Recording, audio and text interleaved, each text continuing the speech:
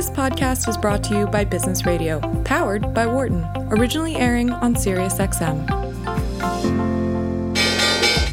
Welcome to our Behind the Markets podcast. I'm your host, Jeremy Schwartz. Alongside Wharton Finance Professor Jeremy Siegel, we tackle the latest market trends every week on Business Radio, powered by the Wharton School, SiriusXM, channel 132. Welcome to Behind the Markets here on Business Radio, powered by the Wharton School. I'm your host, Jeremy Schwartz, Global CIO at WisdomTree. My co-host is Wharton Finance Professor Jeremy Siegel. He is the author of Stocks for the Long Run, and the 6th edition is now available wherever books are sold, so go out and get a copy.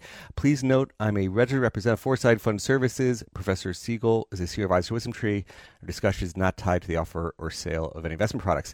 It's been a tumultuous year all year long. It's been a year driven by inflation. We're going to have a guest who has done a lot of work on quantitative strategies, looking at what to position portfolios for inflation.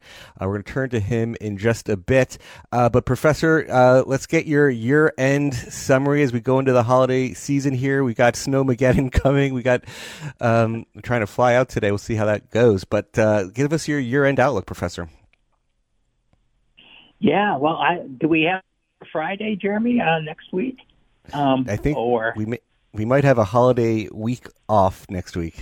Oh, because of the break. Okay, so this would be year-end. Okay, let's sort of summarize where we're going to go. The real data is holding in. It's not gangbusters, but it's not collapsing anyways. The inflation data that I see is still coming in very favorable. Today, actually, the one-year University of Michigan inflation index dropped to 4.4%. Now, that is the lowest in a year and a half. We saw also the PCE deflator come in at 0.1%, actually overall at 0. I'm maintaining my position that inflation is over, and proper housing data that if it was in the Fed's indexes would show that it is over.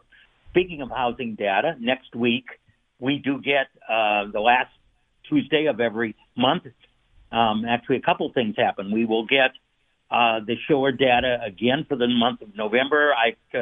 Expectations are another pretty steep decline in house prices. Also, we get the Federal Housing Agency data, which also is expecting a decrease. We also get the money supply on the fourth Tuesday of the month. I expect it on preliminary data to be either slightly down or flat, continuing the sharp, I'm not even going to call it deceleration, because it was going up at double-digit rates until March of this year, and then actually has sunk since then, certainly indicating a very, very strict Fed.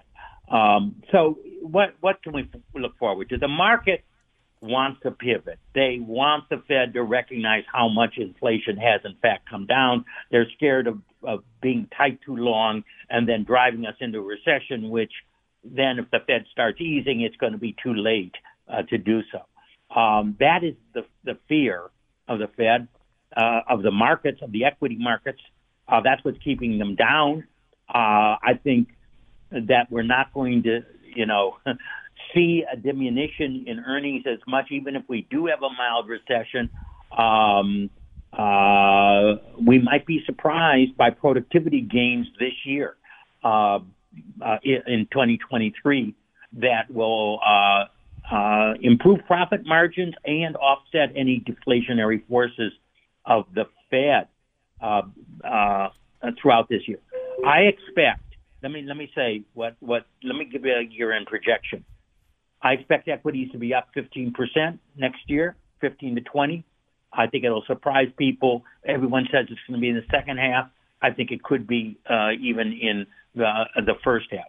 I expect interest rates to be down. I expect Fed funds rate to be between 2 and 3% by the end of the year, and the 10-year to be 50 to 100 basis points lower than it is today, which would be put it into the low twos.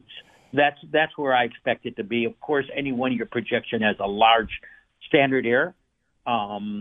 But I think that, the basic signs of the economy are strong. I'm just waiting for the Fed to realize that, start the money supply growing again at 5% per year. Certainly, the Fed is one of the key risks for not following your advice. It'll be very interesting to see when they sort of take your pivot suggestions. 2 to 3% by the end of the year is a very outlier call for what people are thinking. Yeah. I do. I absolutely. I'm really on. I also want to mention something else. I have in my notes. Many people may have heard a long interview that CNBC had with David Tepper, and he's certainly a legendary hedge fund manager, where he said, I am slightly bearish. He said, I believe the central banks and, don't fight the Fed. Of course, I don't believe the central banks, because the central banks have not done anything that they said they were going to do, nor have they predicted correctly. But nonetheless, I want to emphasize another thing he mentioned, and that everyone mentions. It seems like more and more people are granting the housing distortion in there, but they hang their hat on wages. And he brought up the fact that there's been a structural shift that has lowered the supply of labor. Economists should realize that if there is a structural shift that lowers the supply, that should increase real wages, and there's nothing the Fed can do about that to suppress that. They would have to suppress the price of goods into negative territory to prevent a rise in real wages. That's why I think that is such a misguided goal of the Fed. We've got to crush wages, failing to realize that's what's needed to get the people in the positions to improve the productivity of so many establishments. I mean, I was just reading about in England, there was a big article, I think it was in the New York Times, that thousands of restaurants may have to close because they don't have workers. And then they have a problem about Brexit and importing immigrants to work in the restaurants there. But all over, you cannot improve your economy by forcing wages down. You have to pay people their marginal product. They have to pay people their real wages. I believe that, again, as I've mentioned to you in past shows, is a misguided goal of the Federal Reserve, and I hope that they do realize that in 2023. I saw the Tepper interview I was watching, and one of the things he said, and actually it's been coming up on client calls this week as well, there's a big question. He pointed out the valuations back in the bottom in 2012, we were like 12 times earnings. He's saying maybe next year we don't have much earnings growth. It's a 16 times earnings. You've talked a lot about like what is the fair PE, maybe sort of talk through factors. You've talked about 20 as a sort of more equilibrium PE. Yeah. Maybe talk through the factors you think that support that and why, even in the recession, the PE is not the right one to look at there. Well, and first of all, obviously, when it was 12 PE, I mean, the market was unbelievably undervalued at the end of the financial crisis. I mean, and it was and in fact, what followed was one of the almost the longest bull market and the longest economic expansion in history, put an end to only by the COVID pandemic, not anything internal. So, the situation in 2012 was like a field day as far as that's concerned. 16 is a 150-year average. If you put a least squares trend line through there, you actually get an upward tilt to an average of 20 today, not 16. As being the PE, and that's on normalized earnings, not on recession-level earnings. And there are good economic reasons that I've mentioned before in terms of the efficiency of markets, low cost of diversification, better risk-return spreads that justify a higher PE. But let me mention one thing in particular. Everyone, we're concerned about the interest rate. Even the 10-year rate today at 1.4%, which I think is going to go way down next year, is still extremely low by historical standards.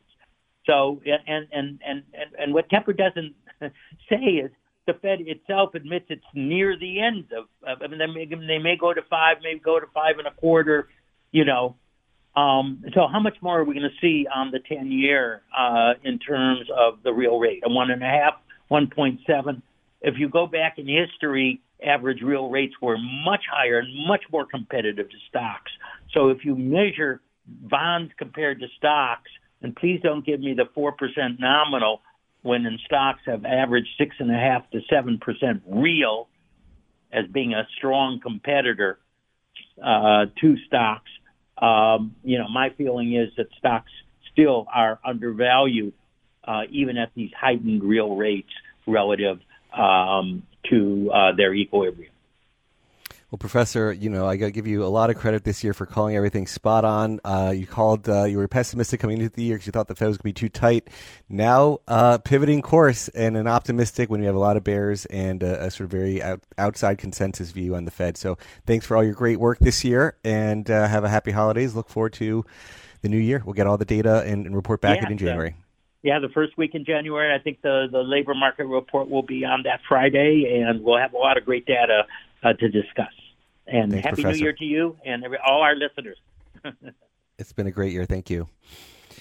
So we are going to turn the conversation to Steve Howe, who is a quantitative researcher. He is. We wanted to do this in person at Wharton, but unfortunately the weather caused us to now just do it via remote setup here. But Steve, good to see you from the Bloomberg offices in Washington, D.C. Yeah, thank you so much, Jeremy, for having me. So tell our listeners you a little bit about your background, what you do at Bloomberg. We're going to talk about inflation, which has been the key thesis. You heard a little bit about the professor's thesis. So I'm going to ask you to respond to some of what you heard there. But tell people a little bit about what you do at Bloomberg and your role there. Yeah, so thanks again for having me. And I'm a quant, as you said, I'm a quant researcher at Bloomberg Indices, and I work on systematic equity strategies, factors, as well as in some multi-asset context, looking at stuff in macro thematics. I've been with Bloomberg since 2020, 2 years, and prior to that, I was with AQR Capital between 2018. And I got my PhD in 2018 from University of Michigan in financial economics. So a lot of quant research with Cliff over to Bloomberg. We're going to talk through, you did a presentation recently on inflation, which was what caught my eye. And so thanks for sort of sharing that on Twitter. He's got a great handle, Steve, Houf, for Steve Howe. Steve, maybe just let's see, responding to the professor's comments that inflation is over, how do you respond to that? He had a big outlier view on the Fed. Maybe just respond to his opening comments.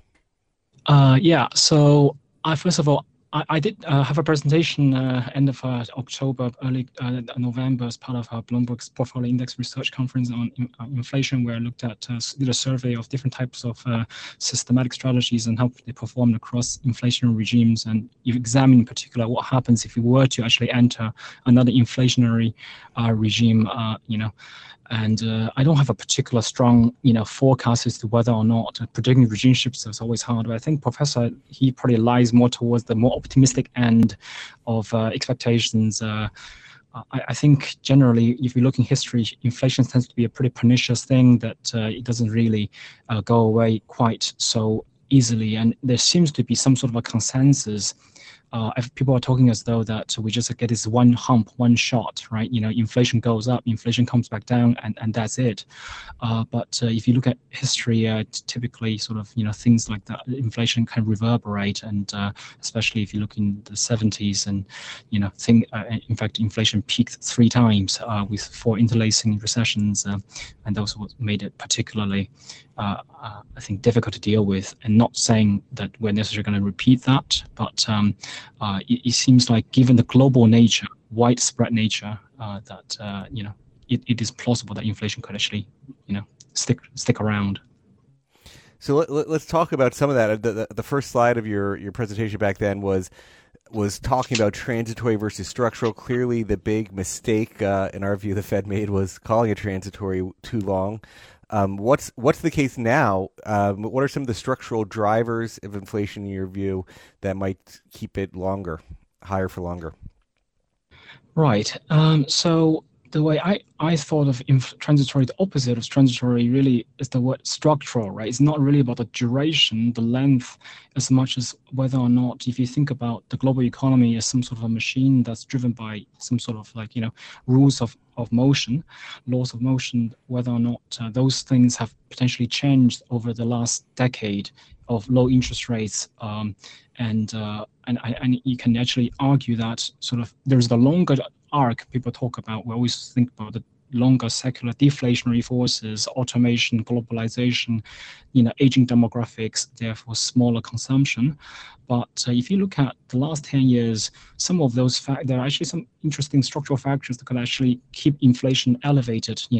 One of them we're looking at now is the tightness of labor markets across the West, right? It's not just the US, we're short a few million workers out of the pandemic, but you also look at the UK and Australia and elsewhere. And there seems to be basically, a aging of working age population, not just, or in the East, we've been dependent, right, for many years, right? This endless supply of, cheap labor, out of East Asia, especially China. And China, we know, is working with population, peaked share for overall population in 2014-15, and it's been on a very, very fast, trajectory towards, aging population.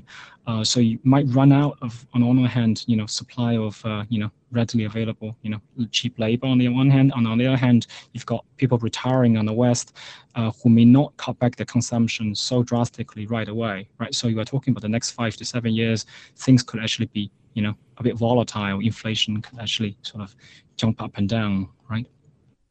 Well, you mentioned China as one of the aging populations and the deglobalization from China being one of the factors. China, you've been tweeting a lot about the recent shift in China. And this is, I think, one of the big questions for next year is that could counteract the professor's thesis earlier, was what is China's role on the inflationary impulse going to be next year, going away? Just sort of talk through the shift that's happening in China right now. And sort of positive implications for inflation, negative implications for inflation. What's your view? Yeah, it's really quite fascinating. So, I'm not a fundamental macro, analyst person, but I am Chinese, and I've been, watching China quite, intently in the last few months. And clearly, China has had a very sharp pivot, right, on its zero COVID policy. Right after Party Congress, we saw a lot of, people who are quite displeased with the pace of reopening. After Party Congress, there was some protests, and government quickly pivoted, much faster than perhaps anyone was watching. That obviously was already being baked into some expectations. A lot of people who are in the energy space have been waiting for China to reopen, quote unquote, right, open up travel, and so on, and reopen, sort of elevate, economic activities. But I think there's another factor that's underneath it that's also, very interesting, is that China actually, was, obviously under severe economic pressure because of zero COVID. That's putting enormous stress on an economy that was already very structurally, weak, right, coming into the pandemic.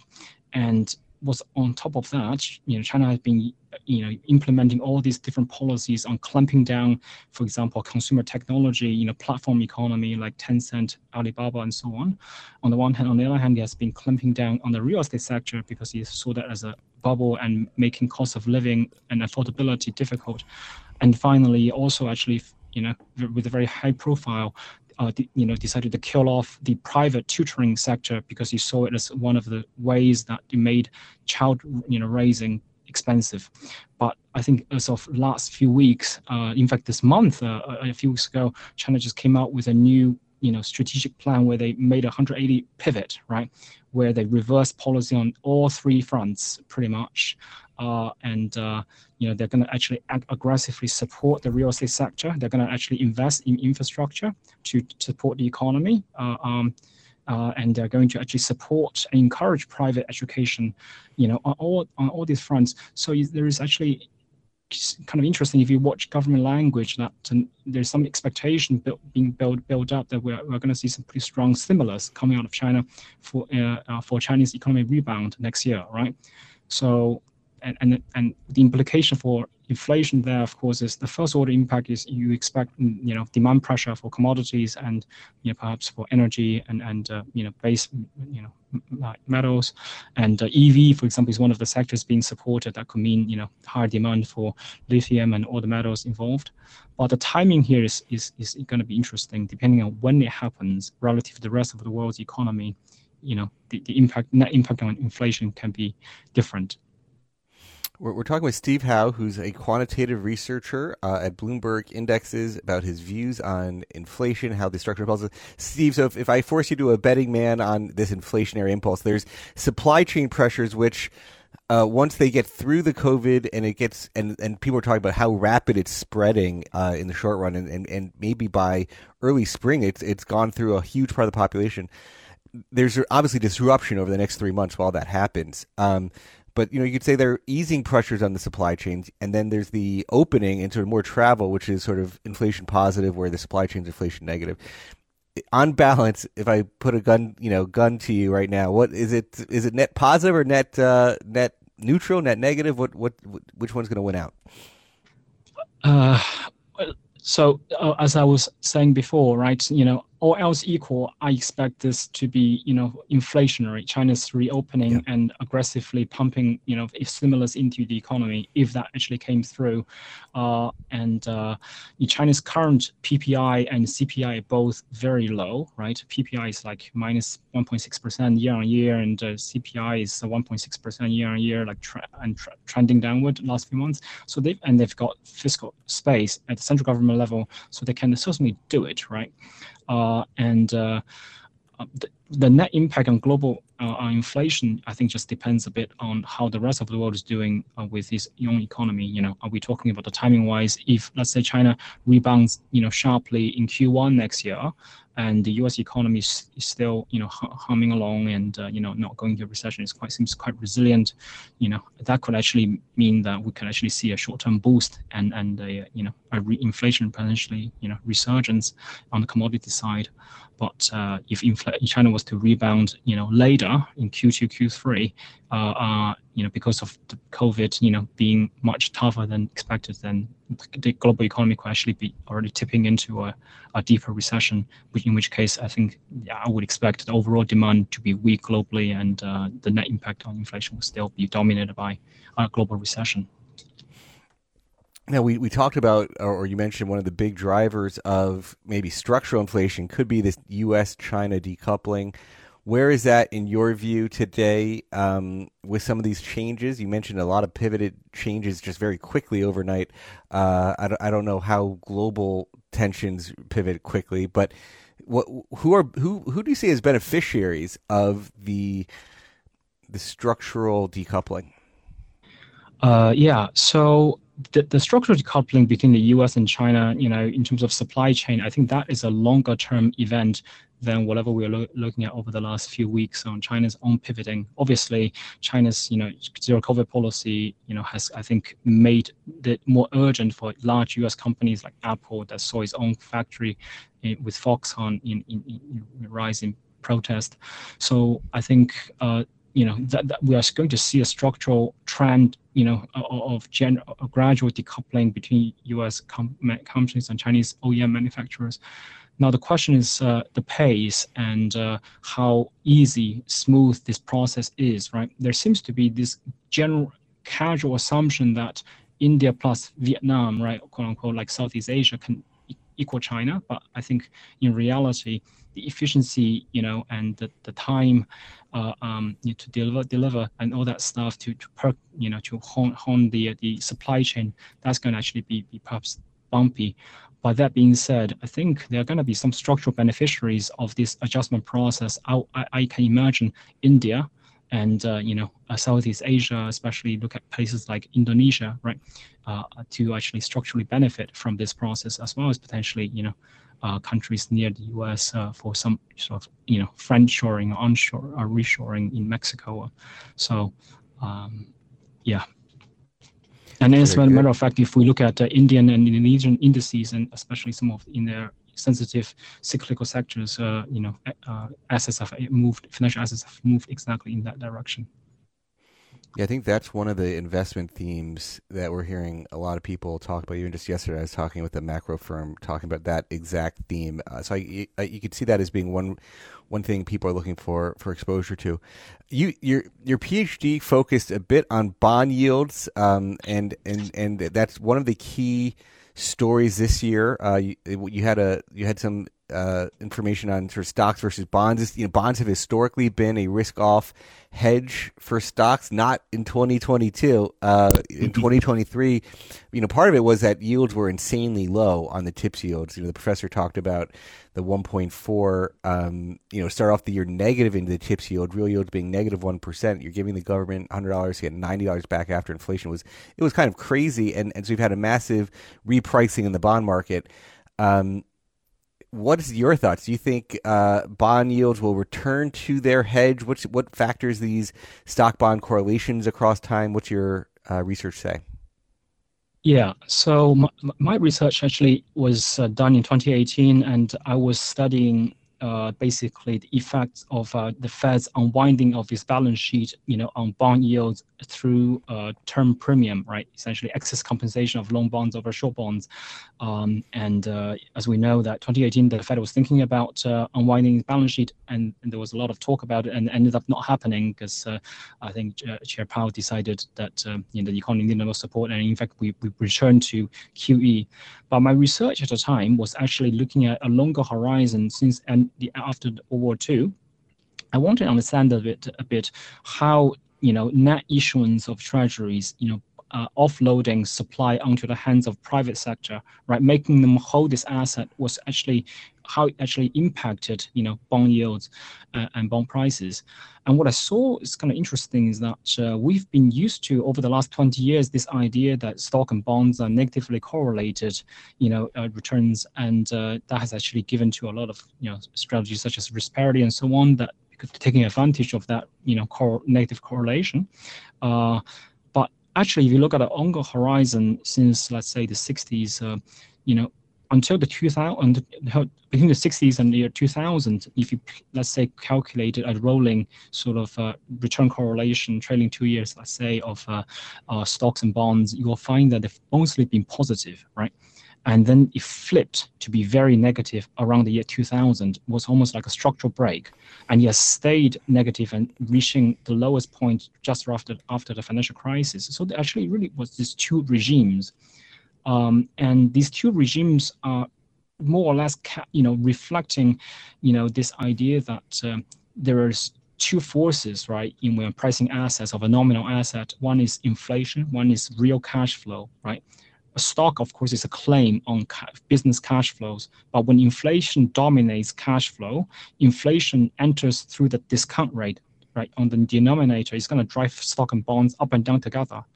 But when inflation is very muted in a regime of generally disinflationary regime, nobody's worried about inflation, then you're going to have this negative correlation. And my research found that basically if you are in an inflation-dominated regime where stock and bonds are positively correlated, then bonds will have to pay a higher ex-ante sort of risk-adjusted, compensation to persuade investors to hold on to this asset that will actually add, right, to the overall riskiness of their stock bond multi-asset portfolio.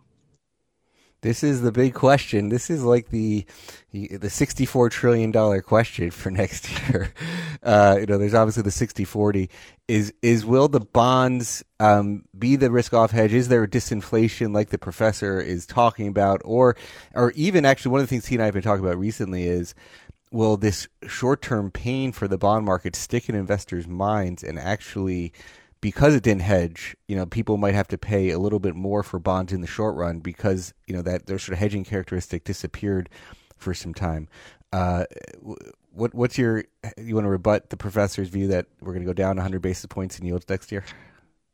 I think in the short run that could very well happen. I think one thing about inflationary regime people sometimes misunderstand is that inflationary regime doesn't just mean 8% year-on-year inflation month after month, right? What inflation regime really means is you're going to get very volatile inflation, where inflation goes up very high and then comes back down and then resurges the moment, let's say, you enter a recession, inflation comes down in level, and then you recover out of a recession, and all the supply constraints are actually there, haven't really been built up, and you get inflation again.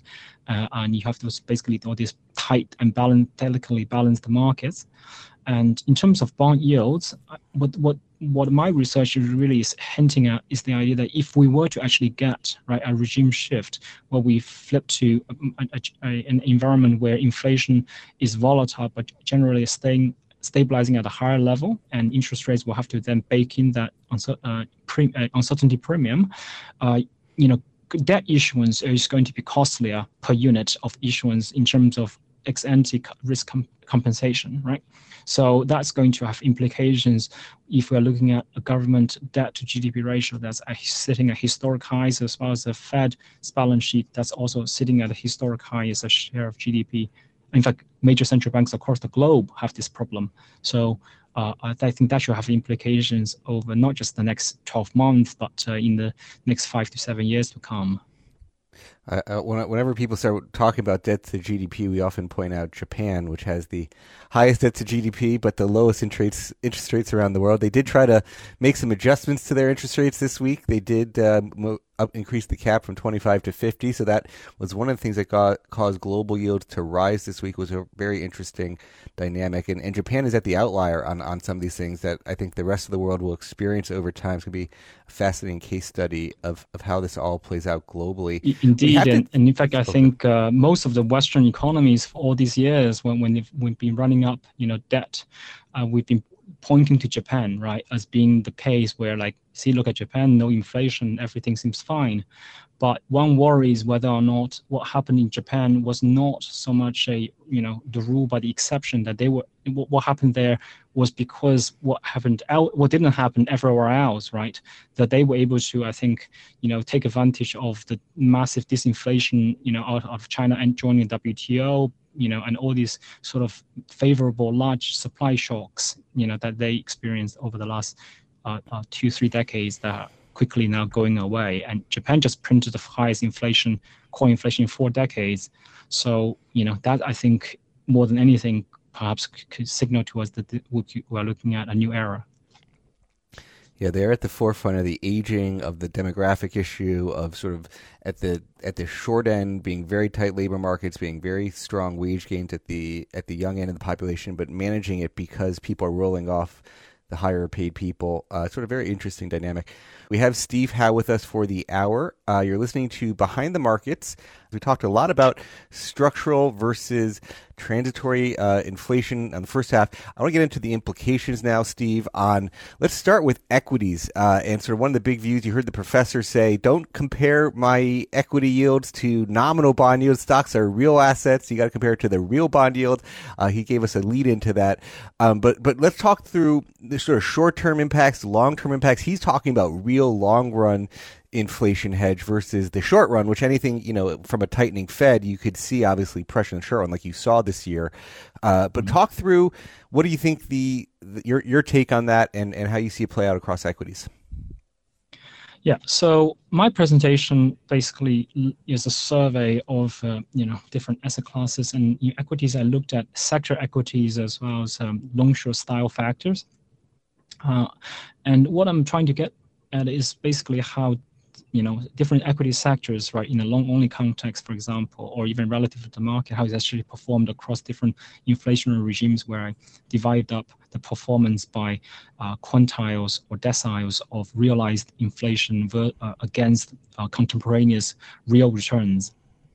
And, different sectors perform basically across inflationary regimes or I guess environments in ways that you sort of expect, right? You have the energy sector that pretty much goes up in a straight line and one for one with inflation, because after all, energy, the product is an input right into CPI. But so the trade-off there, of course, is that you're hedging against inflation when inflation is going up, right? But then, the moment inflation, sort of goes down because we're in a recession, and such an inflation hedge tends to crash. I think that's sort of the trade-off, right?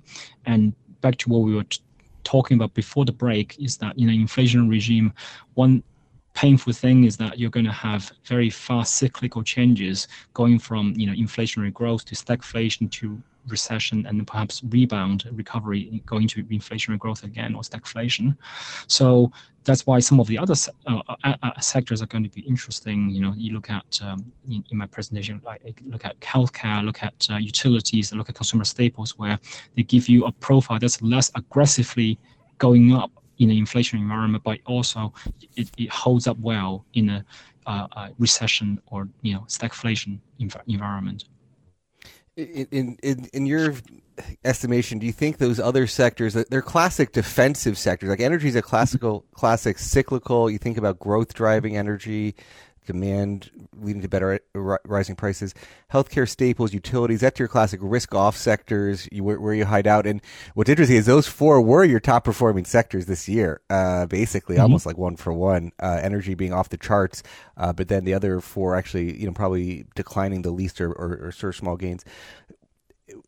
Has it been a classic thing? Is it just the defensiveness that makes the others work well, or do you think it's the pricing power? What's the combination that you think showed that relative performance?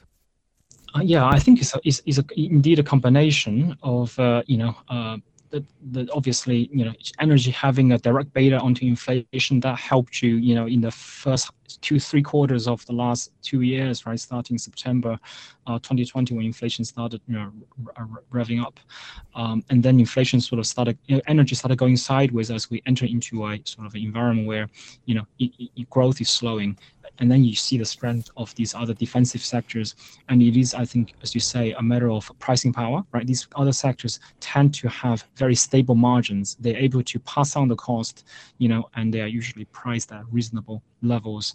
So, the fact that it turns out what's interesting is that the level of the margin is not as important as the stability of margins, because generally less profitable, high margin sector is already priced in. But if you're able to maintain that margin, then you're going to be rewarded in the environment where everyone is seeking refuge, right? So now some of the factor research on a lot of people talk about value, growth, momentum, and other factors. You also did some work on the value factor. For people who follow both Steve and I on Twitter, I actually did a long thread also on the end of year rebalance season. It was actually a very popular thread that talked about the shift occurring in the S&P family of indexes. They have this sort of interesting combination of factors that go to determining value and growth. And very interestingly, I think energy is the cheapest sector on any metric today. And they just reduced energy significantly, 7 or 8% in value, put into the growth index, largely because of the momentum factor, because they use that as part of their growth definition. It's a very interesting trade. And they went into all these other defensive sectors in growth and away from value in staples and healthcare, even utilities in some of these, which are definitely not a growth sector. It's because of that momentum impact. So it's a very interesting thread across all size segments. You can check that out on my Twitter handle. But Steve, I want to get into some of these new factors. You talk a little bit about value and momentum being good factors and inflation hedge, and certainly value worked this year strongly. Talk about things like a pricing power factor. You're doing some work on pricing power as a factor. Talk about the general umbrella of that type of index factors, and maybe if you want to highlight that one as a unique one right now. Yeah, so pricing power is one idea that we've been working on over at Bloomberg Indices, and so everyone's been talking about pricing power. That seems like a natural concept in an inflationary regime. You want to find companies that can pass on costs, right? That whose margin won't be compressed, and therefore can be expected to outperform. And it turns out the first order intuition that people have about pricing power is usually you want to find companies with high margins, right? But it turns out companies with just high margins are not necessarily going to perform well. If you look at what has happened over the last 2 years, because companies with high margins often see their margins eroded into either they don't have the ability to pass on costs, or sometimes they intentionally let margin be eroded to maintain market share. I think Elon, in fact, mentioned on the Spaces last night, citing the fact that they have high margins relative to other automakers, and they will actually, in fact, let margin erode a bit to maintain market share. And what we found in our research, it turns out, is actually the stability of margins that actually, identifies pricing power most accurately. And that's indeed what we are showing with this pricing power index that we've created. That's also on the back of my deck. And you will see that, this factor has, I think, a bit of orthogonal, exposure to your typical quality factor, which includes, profitability is one of the determinants, because it's stability of margin. So you have some flavor of min vol, right? You're minimizing fundamental volatility, but over the long run, it is pretty remarkable how it has actually outperformed the underlying index that you are, rewarded for not taking judicial risks. Yeah. Well, when we said Steve is working on quantitative research at Bloomberg Indices, this is the kind of interesting factor research that he is doing. Steve, that was a pretty interesting index. Is there any other of these sort of innovative factors you want to highlight quickly before we go away from equities? Yeah, so there's another idea that we've actually worked on this year is actually on looking at low equity duration. Duration, as some people have know, that is a concept that's well known in bonds, right? It's basically a cash flow weighted time to maturity. It gives you a sense how quickly you get back your principal.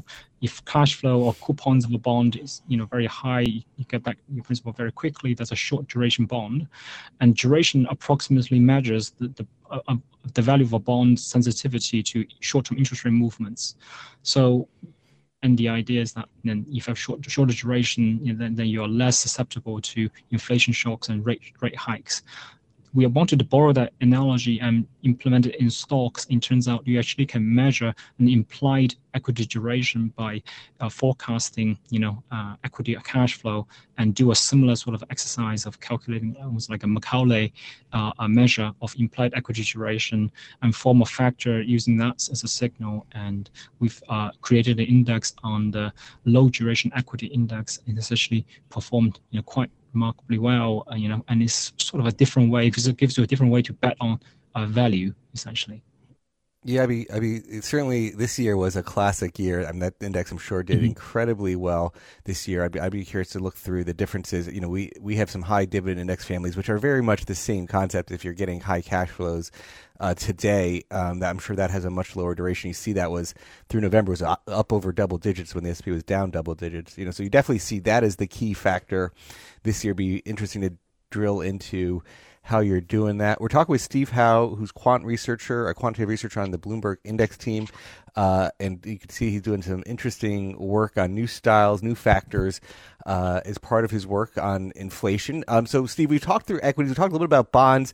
Let's go to commodities. I'd say commodities were an unloved asset class. They were sort of terrible for a decade. And you say, hey, inflation was trending down. We didn't need it. Maybe you're in this new regime where commodities have a new diversifying role. Certainly, they were one of the few things that were up in 2022. And I've been talking about, hey, a lot of people do gold. And if I see like just the flows to products, and we certainly have a product line in Europe that shows this, very heavy gold allocations, but not a lot of diversified commodities. Maybe talk through your view on that gold versus diversified commodities, how you see gold this year, how you see gold playing out in the future, and any other comments you want to make on the commodities role as an inflation hedge. Yeah, indeed. So commodities obviously is the classic inflation hedge, right? And the reason people, I think, feel ambivalent about it is because over the last 2 decades, it was actually the sort of typical period, especially in the disinflationary period where you are underperform. But more generally, over the longer horizon, this is a boom bust sector. It's highly cyclical. I think natural gas is well known to be a widowmaker. So it's very much tactical, and you benefit with inflation, but but the moment economy crashes, the commodities will also likely crash, right? Every single recession, inflation has actually come down. Gold, out of all the different commodities, has this interesting characteristic. If you look at, for example, how gold has performed over the last, 2 years, when you would have expected, to actually rise in the inflation environment, thinking that is an inflation hedge, it hasn't. And people think that was somehow odd, but actually it's not so much an aberration. If you look at historical data going all the way back to, I guess since the end of World War II to the present day, you just look at how it has performed across inflationary deciles or quantiles. It has this sort of smile shape, right? Golden smile. I think Bob Elliott, who's also on Twitter, called it. It hedges against deflation, hyperinflation. It sort of hedges against disasters, right? And you can more or less think of it as, being sensitive to real interest rates. When real interest rates, really plummets, right? This is an asset that doesn't yield anything that's going to actually sort of do well in both deep recession and hyperinflation. And then in the middle is just sort of doing a bunch of nothing. And that's exactly kind of what we saw. So gold is less of a hedge against your sort of run-of-the-mill, moderate recession, more a hedge against extreme tail events.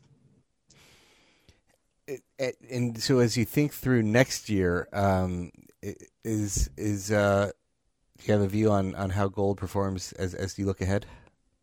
Yeah, it seems like gold is actually recently getting a bit of a pickup, because I think anytime we've been worried about recession next year, right? Anytime I think the recession fears picks up, you see gold pick up a bit. So I think if we were to experience a deep recession next year, I think gold, right, historically would have been expected to outperform.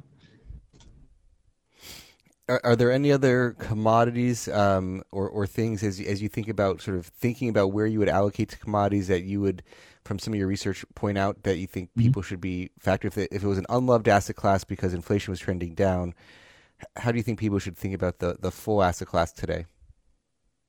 Yeah, so actually, in one of the pages towards the end of my deck, I plot this, frontier, trading off inflation beta or inflation sensitivity against risk-adjusted return or Sharpe ratio over the long run, right? And you see that, commodities tend to occupy the space to the northwest, right, the upper left side.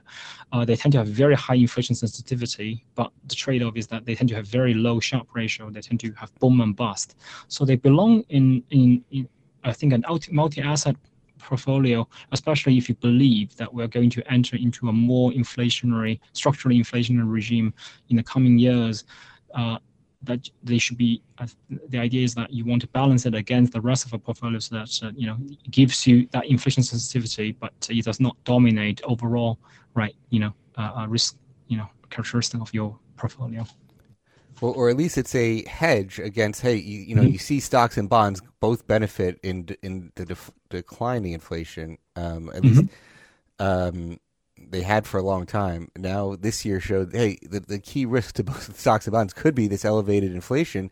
So you might want, even though the Sharpe is low, you might want to add more of it structurally, because that remains a key risk potentially. Yeah, it's Sharpe is low across a very, very long time, across multiple regimes, right? So if you have a view on the type of economic regime that we're about to enter versus what we just experienced over the last 10 years, right? I think that should probably, point towards, there being more of a role for commodities in the overall portfolio. So in terms of any other things that, as you think about the what's on your research agenda, when you think about factors, things that you're looking at, what's dominating your research list right now? Yeah, so I've actually become more interested in trend following recently. I think trend following has been, a classic global macro type of strategy. I think global macro should. I expect it to have actually a fantastic decade. I think we're going to go into a golden era for global macro. Right? The last decade, I think you often hear about stories of global macro funds struggling because they're not being kind of a clear trend. And I remember talking to former colleagues who worked on managed futures who tell me that we need bigger waves. We need bigger waves. I think finally the bigger waves are here, and they seem to be here to stay because of all the geopolitical risks and other uncertainties. And if we look at my presentation, on one page, I sort of briefly allude to the idea that trend following tends to show up with this smile shape, a real return profile across inflation realizations, similar to gold, but even more dramatically so, that it protects you against sort of disasters and fast and trend changes. And I think it's a very interesting concept that I think perhaps received less attention over the last few years, and then now is perhaps on the cusp of coming back and could actually, deserve more understanding.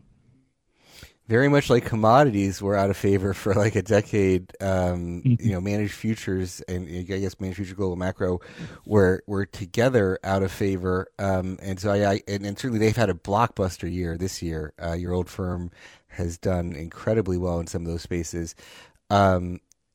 When you think about global macro, is there anything besides for sort of trend signals or managed future signals that you think fits into that global macro bucket that people should be thinking about? Yeah, I think generally the whole suite of different sort of global macro systematic factors I think are going to get some interesting dynamic, like your typical your carry but I think also just the ability to to actually look at regime shifts and allocate tactically towards that. I think that is perhaps what's going to be quite helpful if we actually were to enter a very volatile regime. Well, we've had a sort of very wide-ranging discussion across Steve's work on inflation and what assets do well. We mentioned a few times that he and I are both on Twitter. Steve, you did a Twitter poll last night. Maybe it's our final closing question and comment. You asked. We know there's this sort of new owner of Twitter, Elon Musk, and his car company Tesla has come under a lot of pressure this year in their classic, maybe high duration growth stock, more expensive growth stock. And you sort of did the question, Exxon versus Tesla. You want to reveal the results of this poll? Your question was, over the next 10 years, what's going to be the higher market cap stock? What was the results of this poll? Yeah, it's very interesting. So Tesla's market cap just dipped below Exxon's. So I asked people which company they expect to have a higher market cap over the next 10 years. And it seems like after 1,000+ votes, we have settled at about 55% think Exxon will be bigger than Tesla, which is, I think, perhaps shocking to some people if you had asked them, a year ago or a year or two ago, that you've got this, secularly ascendant sector. EVs are supposed to take over the entire, auto industry, versus what seems like a. We're gonna have to wrap, Steve. I think people should come to Twitter to see that discussion. I'm going to do a little bit on that post a little bit later. I'm Jeremy Schwartz. You've been listening to Behind the Markets. We had Steve Howe from Bloomberg. Happy holidays, Chris in the soundboard, Matt, our producer.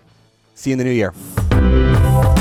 Thanks for listening to the Behind the Markets podcast. If you want to learn more about WisdomTree, visit wisdomtree.com. You can also follow me on Twitter at Jeremy D. Schwartz. I'd like to thank Patty Hall for producing our live program on SiriusXM channel 132 and our podcast producer, Daniel Bruno. Join us next week for another edition of the show. For more insight from Business Radio, please visit businessradio.wharton.upenn.edu.